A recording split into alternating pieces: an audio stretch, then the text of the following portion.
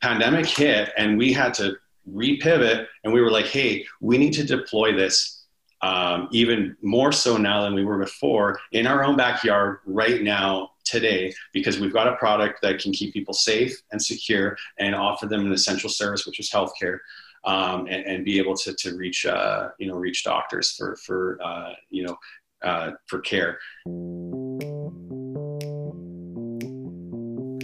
Welcome to Startupville, the show where we discuss what it's like to build a tech startup and a startup ecosystem in a small city. I'm Mike Woolsfeld, our host is Dan Gold, and we're having conversations with tech leaders in our community about how they're working through the current global economic crisis and the larger implications on their sectors. Today we're talking with Sean Hazen, founder and CEO of Lumica, a virtual healthcare startup based in Regina. In the face of the COVID crisis, Lumica made a bold pivot to alleviate strain on the healthcare system and provide people with safe and convenient access to care. We talked with Sean about how Lumica is playing a crucial role during the COVID crisis and how virtual healthcare can serve an important role in the overall healthcare system moving forward. We also talked about how they've built a solid foundation for their startup, assembling an impressive team of both healthcare professionals and seasoned tech veterans. Welcome to Startupville. Stay home, stay safe, and stay connected. Startupville is brought to you by Innovation Place and Martin Charlton Communications. Hello and welcome to this episode of Startupville. Sean Hazen is with me, the founder and CEO of Lumica Health. Sean, how are you? I'm doing good, guys. How you guys doing? Pretty good. So let's start from the very beginning. Lumica Health, tell us what it is. Lumica Health, is a virtual healthcare platform that is connecting people to doctors and doctors to people. Treat, diagnose, and prescribe it. And right now, more so than ever, keeping people safe in their homes while affording people safe, simple, and secure healthcare. So just to be totally clear with people, we have spoken previously. I have a background in medtech, and I find this fascinating. It's absolutely satisfying a need within our society, if not our local communities. What have you seen as a sign of change? Obviously, COVID-19 has changed the game for people going and feeling comfortable at a surgery, let's say. How does your product and service fit in supporting the healthcare system? Yeah, I mean, one of the main purposes of the creation of Lumica was one, accessibility to healthcare, but secondly was to complement the existing healthcare systems, abroad. And what we've been seeing, even locally here, just in Saskatchewan, is the debottlenecking of the healthcare system and the pressure that was on them right from 811, right, during the onset of the pandemic. They were overwhelmed with calls, obviously, and we were able to alleviate that. We had thousands of new users, and we were doing thousands of consults, and to do that, we're really kind of de-stressing the system. So we really see ourselves as part of the team in the whole ecosystem of the healthcare system, and just working alongside the healthcare system. So that was our goal, and I think we've been able to achieve that, and we continue to work with the governments and local authorities to continue to provide a best care practice for the citizens of the province. And as we're in this digital age, we're in a space where we're used to ordering, transportation by phone. We're used to ordering food through an app. We're used to getting this, that, and the other done through an app.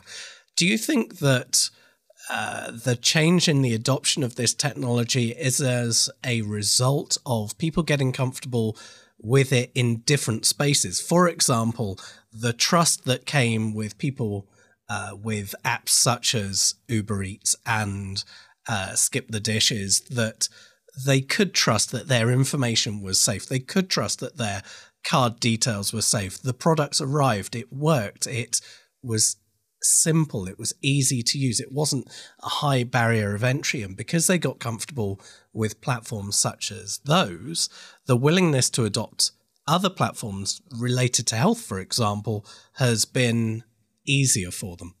Yeah, I mean, I I believe the pandemic's obviously, accelerated things. I think we're living, in the future now in a lot of ways. Some were ready for it and some like it. Some weren't ready for it and don't like it. And some are just getting used to it and going with the flow. I believe we've been accelerated by, a few years due to this and some good, some bad. And, what I've seen is virtual healthcare and other digital avenues are relatively new to a lot of people in different demographics. What it's done, what's COVID's done is it's almost, I don't want to say force, but the only option for people to see a doctor during, this time has been through the virtual avenue, and people who otherwise wouldn't have either trusted virtual healthcare, not knowing what it was, or didn't know how to access it. It was basically front and center now, and it was the only option to see their doctor to get a prescription. So what it allowed for our industry is, I'll use force, people to see it, use it, learn it, and trust it a lot sooner and a lot faster. And what we've noticed is now these people are coming to us going, wow, this is amazing. Like, I'm never going to the clinic again just to get a refill for my prescription. Like, it was so safe and simple and secure and convenient. I didn't have to drive or wait or, the whole the whole sales pitch of why virtual healthcare is so great, and didn't have to wait in a waiting room or anything. So now we're getting the stories of the people who were, I'll say, naysayers or just didn't know about it. And they love it. And so that's what we've really seen in terms of a digital shift from what the pandemic has done in terms of accelerating, where we are living today, and also has obviously, helped push virtual healthcare, which is, a much needed essential service in today's world. And the issue around adoption and trust must work in more than one direction. Looking at it from the tech point of view, we're very comfortable with going to an app and using it and trying things, see if it works, here's our feedback. But how about the medical industry? When they looked at this, what was the initial feedback when you had that first iteration, when you took it out to market and you said, hey, this is what we've got, take a look, could you be interested, what do you need? What was that process like, and how long did it take to build that trust through the evolution to where we are today? It's a rigorous process, Dan. Not going to lie.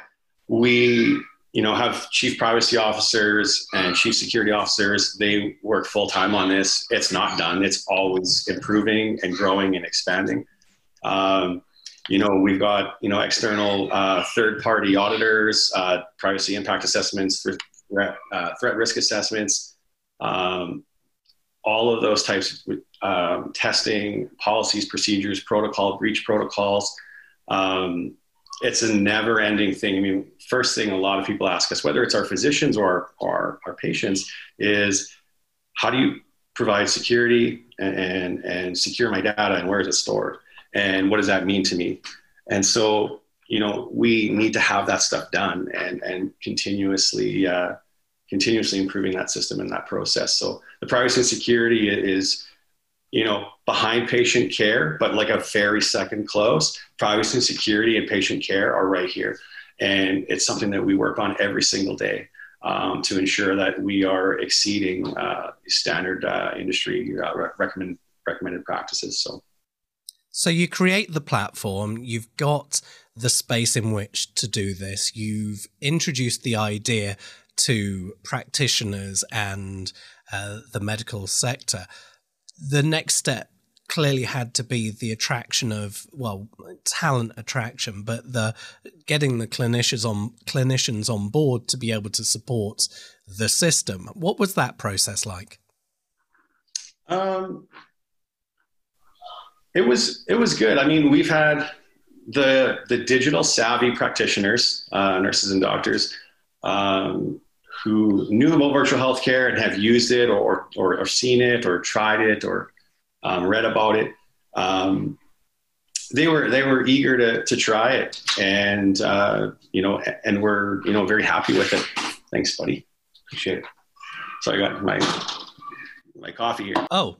No, I'm absolutely with you on that one. Carry on. And once they got in the platform and went through our onboarding process, we've got an onboarding process. I think that's one of the ways that we can attract them really well too, is one, our team is amazing. And our system and our process is really, really well put together. So an onboarding program, and then a training program and orientation before they actually go live in the system. So, a lot of them ask for information right up front, and we have that information. We've got the orientation packages, and then we check all the boxes, the privacy, the security, that whole platform and that system. So the only thing that we were really cognizant about when we were recruiting practitioners was that we weren't taking them out of their day job, especially during the pandemic when resources were already sparse.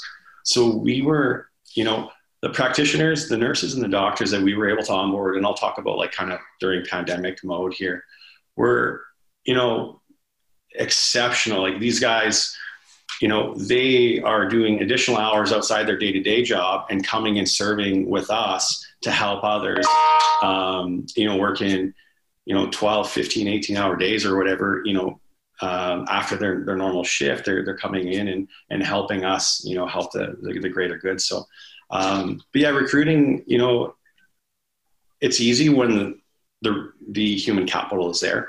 It can be tough when it's not there, but our practitioners here have been amazing to be accessible to us. So, on that, the caliber of the talent in the medical professionals is clearly very important. But to be able to attract them, you had to have a product which was going on the pathway towards success, because you would have never attracted anyone. So let's just take this back even further. You're already a successful businessman with your own organization. Why didn't you start Lumika Health as a part of that organization and leave it there? Why did you spin it out? And then as the second part of that, the talent that you attracted to drive the product forwards as its own entity.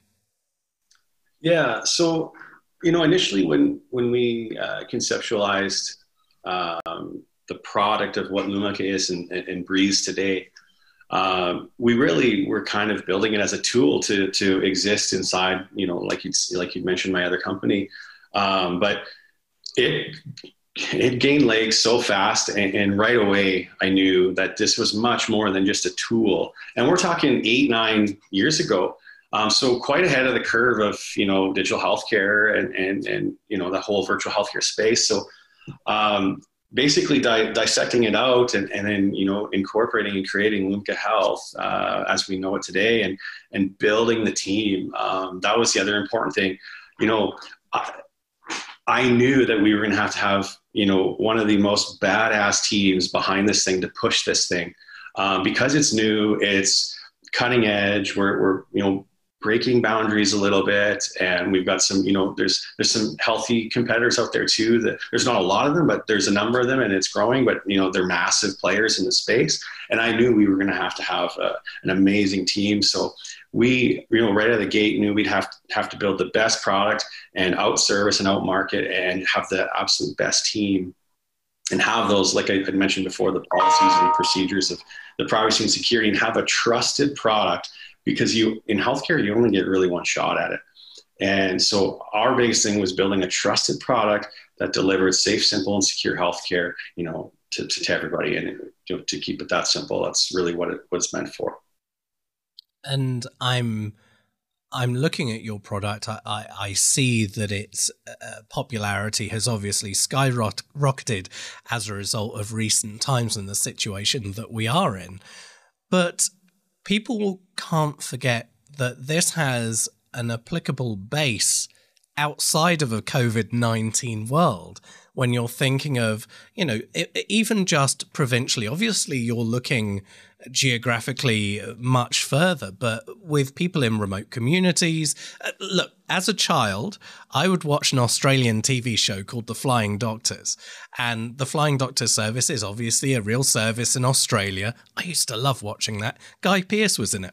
And it was amazing seeing the doctors fly into these remote places to do what felt like really, really simple tasks, but they had to be on site. Now, Now, frankly, your product would ruin that TV show because a lot of what they could do could be done remotely. It's a great compliment to mean that they're only going into these locations when they absolutely have to, cutting down on the travel time, the response time, the risks associated with the travel side of it, and a lot of the primary care being delivered via the app itself. So it's very complementary.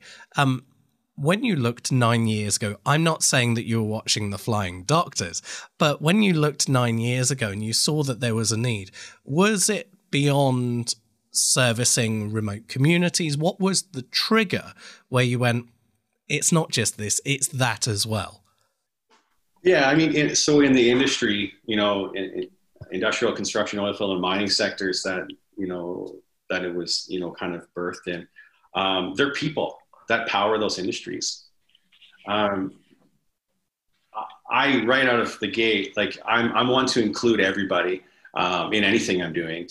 And right away I knew like, this is for everybody. And, not just for industry people, but the healthcare workers, the daycare, the teachers, every industry of any make this is for them. It's for people. It's for their health. It's for their wellness and for their, quality of life. And right away so that was the catalyst that right away I knew like this needed to be dissected and created as a company and a new brand and a new team to drive this for everybody. And that was really kind of the driving force behind that, is that it's not just for industry, like everyone can benefit. The industry's spouses and partners who are at home while these people are away for a month at a time, it's for them too. And so right away I knew I can't have this branded as an industrial company or thing. This has to be neutrally branded for everybody anywhere. And it was as simple as that. I look at what you're doing and I look at the sustainability of it, and there's no doubt that this has legs. When you look at the opportunities that are out there, and there are opportunities, we look at the COVID-19 era and we go, things are tough. Some companies produce the right thing at the right time, and they happen to hit that zeitgeist, whatever that moment is. This is a terrible time. We're seeing a lot of sad outcomes. But when you've got a product that can make a real difference to real people's lives, where do you draw the limit in terms of servicing a population? Do you go, let's do it really well here first, nail it, then we've got a case study to take to another market and another market? Or do you go, okay, we've got a footprint here, let's get our talent out there, showcasing it, running now, and look at those other markets? I remember when we spoke before, you were looking at not just Canadian communities to be able to be out there to support. Yeah, absolutely. We experienced, we were, going through a pivot and repivoted and kind of really had to focus. When the pandemic hit, we had a tool that was ready. We had a tool that had already been being used for a year, and we've had, moderate success with it, and it worked really well, and it checked the boxes. And we were in the midst of pivoting to expand, as you'd said, into other regions. And pandemic hit, and we had to repivot, and we were like, hey, we need to deploy this even more so now than we were before in our own backyard right now, today, because we've got a product that can keep people safe and secure and offer them an essential service, which is healthcare, and be able to reach, reach doctors for care. And so that's what we did. And our development team, our administrative team, our healthcare teams, our executive and management teams, we were all hands on deck, all on board for a very long time, just like to obviously meet that, spike in demand right away overnight. And so that's really what we've done there. And now, I can say it's not cooled off, but it's now we're managing it. Our processes have been in place. and we're doing our thing now. And it's not as frantic as it was for the first 2 weeks. We're getting really good at what we're doing in terms of servicing the people, and the people are speaking on that for us, and we really appreciate those reach outs. But now what we're doing is really wanting to streamline and make it more efficient for our practitioners and for our patients when they are in contact with us. So the conveniences, whether it's now, adding in digital prescriptions right inside the application, and a drop down where their pharmacy knows that they're, this close to this pharmacy, and it just making the user experience and the other added features just a lot more streamlined, and make that user experience so flawless that it gains us even more trust in the marketplace with our current patient base. And right now we're, like you said, kind of get your product going, do really good and expand. And so the other thing that we're doing now is we're really focusing on the family physician model now, where we can actually connect patients with their family doctor specifically within the app, and not just, I won't say not just a doctor, but with their family doctor, where they know their clinical history, their past medical history, that relationship there. That continuity of care is super, super important in healthcare in your life. And we know that. And so now things like that are things that we're focusing on. And as we continue to mature our product and mature our platform, our user base goes up, and we continue to expand outward now, a little bit more slower, but more methodical in terms of what we're doing. So we're really pleased with where we've, where we were, where we're going, and how we're getting there. So. And you mentioned your team. You've got an organization where your team is already working remotely. You don't have a centralized base for this. Obviously, the impact hasn't significant. Well, maybe you could answer this. I'm making an assumption. What was there any level of impact with your team where they're already working from home or their home offices, but now, if they had children, the children weren't at school, they were suddenly in the environment, and maybe their partner, should they have one, is also in exactly the same airspace. Was there an impact? I know there's a human impact when you spend so much time with people, even if you remotely like them or even love them.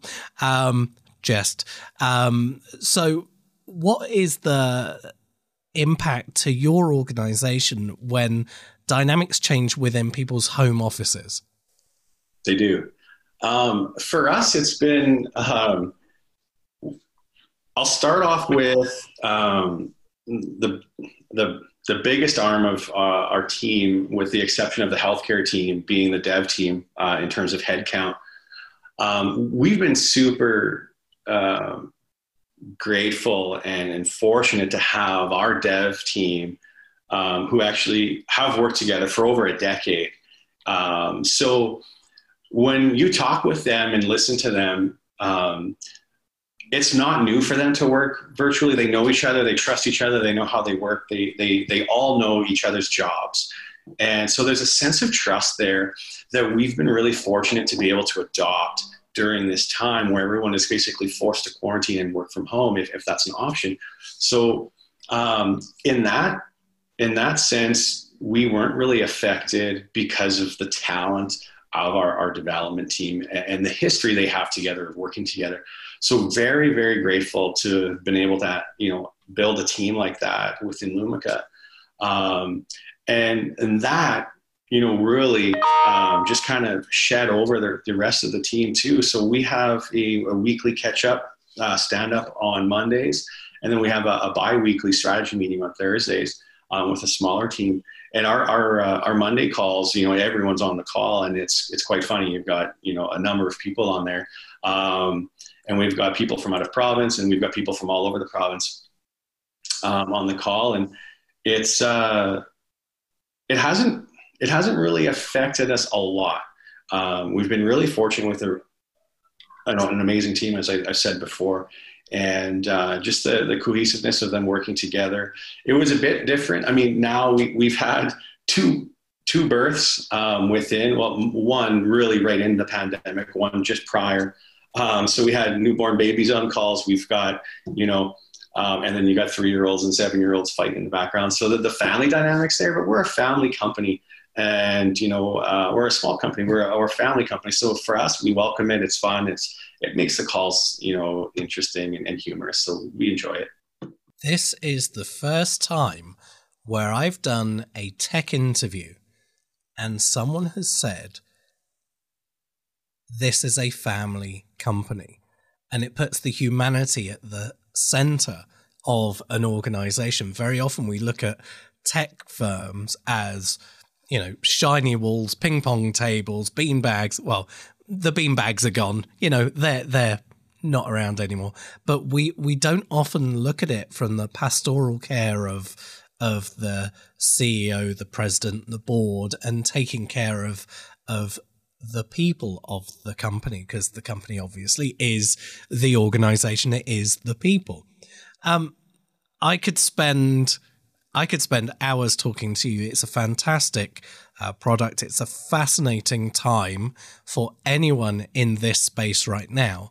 And to see that there is something that you've worked on to make a real measurable difference in people's lives is a fantastic thing to observe from my point of view. Sean, if people wanted to find out more information about you and the organization, or to download the app, how could they do that? Yeah, absolutely. Thanks, Dan. Lumeca.com, Lumeca.com. And right there's the links to the app as well. So we've made it super simple. So, Lumeca.com, and there's right on the webpage there, links to the app, and then under contact us, you can get any of us there. So keep it nice and simple for everyone. Sean Hazen, founder and CEO of Lumeca Health. Thank you for joining us here on Startupville. Thanks, guys. Appreciate your time very much. Startupville is brought to you by Innovation Place, helping grow the tech sector in Saskatchewan, Canada, and is produced in partnership with Martin Charlton Communications at WeTellYourStories.ca. The show is produced by me, Mike Woolsfeld, and our host, Dan Gold. Our theme music is from GG Riggs and Reactor Productions. Learn more about us and our guests at innovationplace.com/startupville, and follow us on Facebook and Twitter at StartupvillePod. See you next time on Startupville.